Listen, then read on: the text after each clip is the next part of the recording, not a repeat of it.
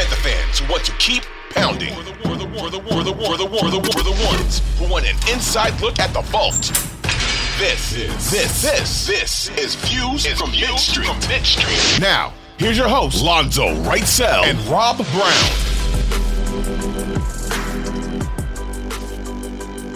All right, let's get to another thing I wanted to talk about, and this is more on the field, so we can talk some actual football. Right before the season started, you and I, Lonzo, were both very, very excited because we thought, you know what? Even if it's Baker, even if it's Sam, the good news is we seem to have a wide receiver core this year that could threaten to be one of the best in the league. DJ, Robbie, Terrence, Shai, added a couple more guys leading up to the beginning of the season, the kid from Jacksonville, etc. It looked like throw the tight ends in there too. Sure, Ian Thomas, throw the tight ends in there. It looked like, and certainly with McCaffrey out of the backfield, it looked like we were going to have a really, really good lineup of wide receivers. And I was pretty pumped about that, to be honest with you. I thought that this was something we could lean on. It has not been. It's just not been. We've had some moments out of DJ Moore and Robbie Anderson. We've had a couple of big plays. Terrence Marshall Jr. has played 6 snaps. Shai Smith, a guy that you and I were both very high on coming in to start the year, has had, 3 or 4 drops on the year of catchable footballs, not like middle of double cover. I mean, catchable footballs that have just been dropped. Shenault Jr. has been inactive for 2 games and did not play in the other one. We just have not been. And I'm asking this question because the question is this on the receivers or is this more ammunition into the gun of Baker Mayfield's just not that good? Because the truth lies somewhere in the middle there, right? It's either or it's the offensive line is so bad that it wouldn't matter if we had a Pro Bowl quarterback and wide receiver. The truth is somewhere in the middle of the offensive line is so bad that the offensive passing game can't get going, that the wide receivers are really good and Baker Mayfield's bad, or the Baker Mayfield is being held back by his wide receivers because I can't come up with a fourth option. See, I would pull back from all that and just look at the 2 games and realize the Panthers are 1 play away in both games from winning the game. Just 1 play away. Well, you get down there and you get in the end zone instead of kicking a field goal, you're probably going to win that game. Both games. And both games they lost by long field goals. Those are not, it was like 56 and 58, I think, if I recall correctly. Those are not average field goals. So they're giving up. It's not as bad as it seems. 0-2 stinks. Don't get me wrong there. It absolutely does. I don't think there's one thing you can look at and go, okay, there's the problem. We need to fix it. Sure I can. 14 of 29, 145 yards and a touchdown. So that's what I'm going to say is you're going to blame it on Baker even though receivers dropped the ball. No, I literally asked the question, is this Baker? Is this the receivers? Is the offensive line?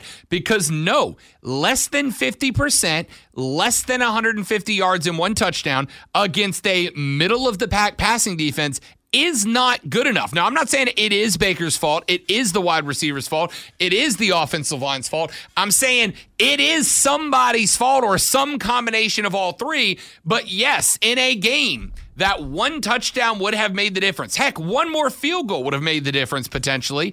Yes, I can say definitively that 14 of 29 for 145 and a touch and a 75 passer rating is not good enough. But I think it comes down to how do you fix it, and they just need to play better. I know it's yeah, duh. Obviously, they need to play better. I get that. They do need to play better, but they just need to get a little bit more crisp. You could look at, is part of it the fact that the receivers and the quarterback do not have the chemistry that they need to have yet because the coaching staff decided to split reps during training camp? I mean, you can use that as an excuse. But the receivers, here's the thing, like Shai Smith, you made it to the NFL. Why? Because you're good enough to make it to the NFL. That means you actually caught the ball sometime. You caught it when you played for the South Carolina Gamecocks. You were good enough there. on bad teams to excel to the point that you made it to the NFL. These guys can catch the ball and they're not catching it.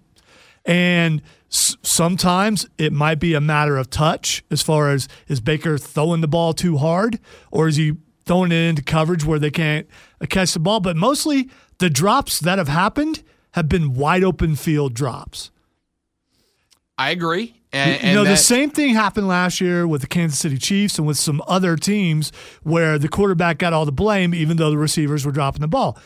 Just catch the ball. They catch the ball on those when they're right in your hands. We're probably talking about the Panthers being 2-0 and not 0-2. I mean, again, and I guess that's why I asked the question, is this all dropsies? And on top of that, could the ball be thrown better if Baker wasn't having to run for his life as much? Could the ball just be thrown better by Baker in general? The truth is somewhere in the middle of that, right? Like if I draw 3 dots and one is the offensive line's bad, one's the wide receivers are playing poorly, and one's the quarterback's playing poorly, the truth is somewhere in that scale. And I'm just not exactly sure where to put it. Now, listen, if you go series by series, there are some series in both these games, especially this last game, where you go, man, if they could do that every time they're out on the field. So they can be crisp. Everything can work well. And when it works well, it looks really good. They just cannot find a way to be consistent with it.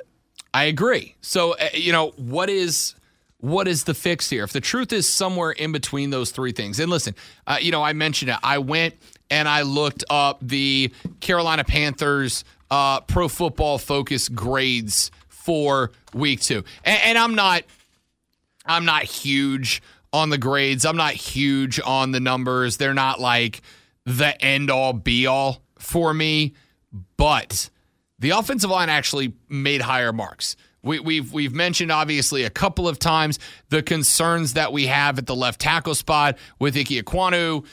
There are growing pains. We knew that there are going to be growing pains. I said in every pod leading up to week 1, Ike is going to have growing pains at the left tackle spot that are going to have to be fixed.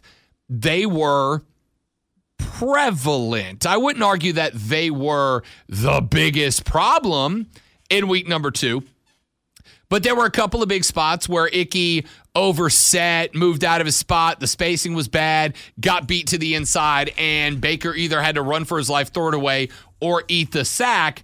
And that's a major problem. But you also mentioned it. You're exactly right.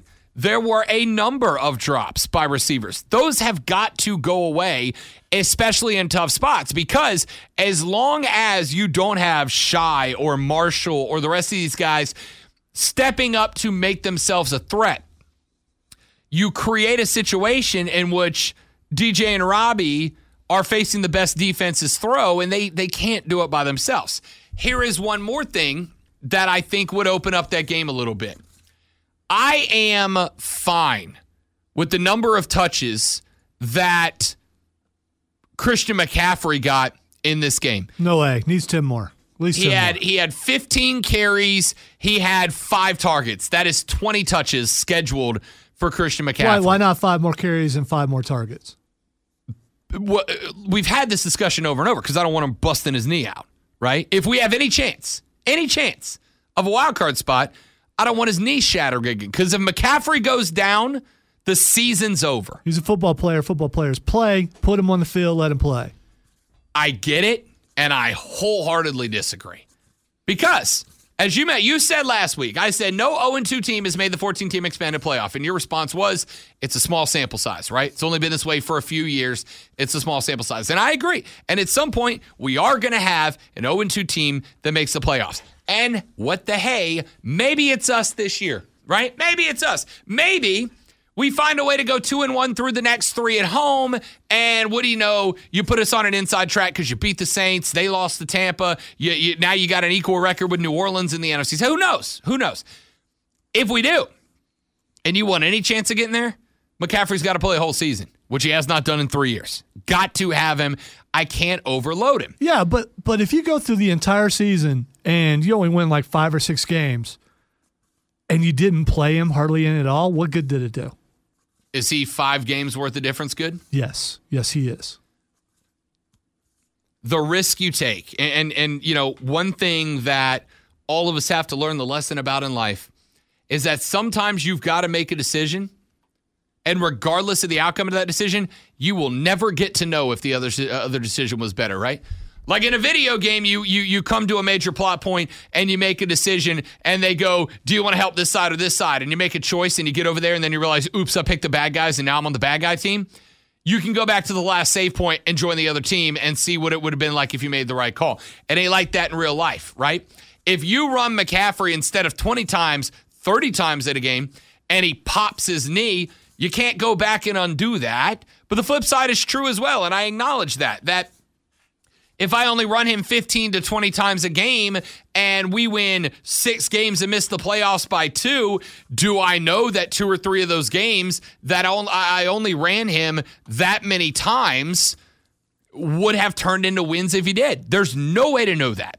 So all I can do is make the best possible decision, and I think keeping it healthy is that. But here's what I wanted to talk about with 22. We got to be more creative with him, right? We've got to be more creative with him.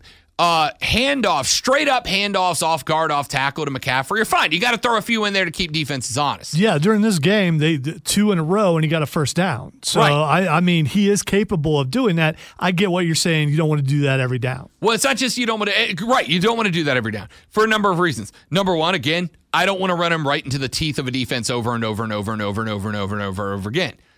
The second aspect of it is, if you are running stuff with McCaffrey that is not just, hey, turn around and hand it off to 22.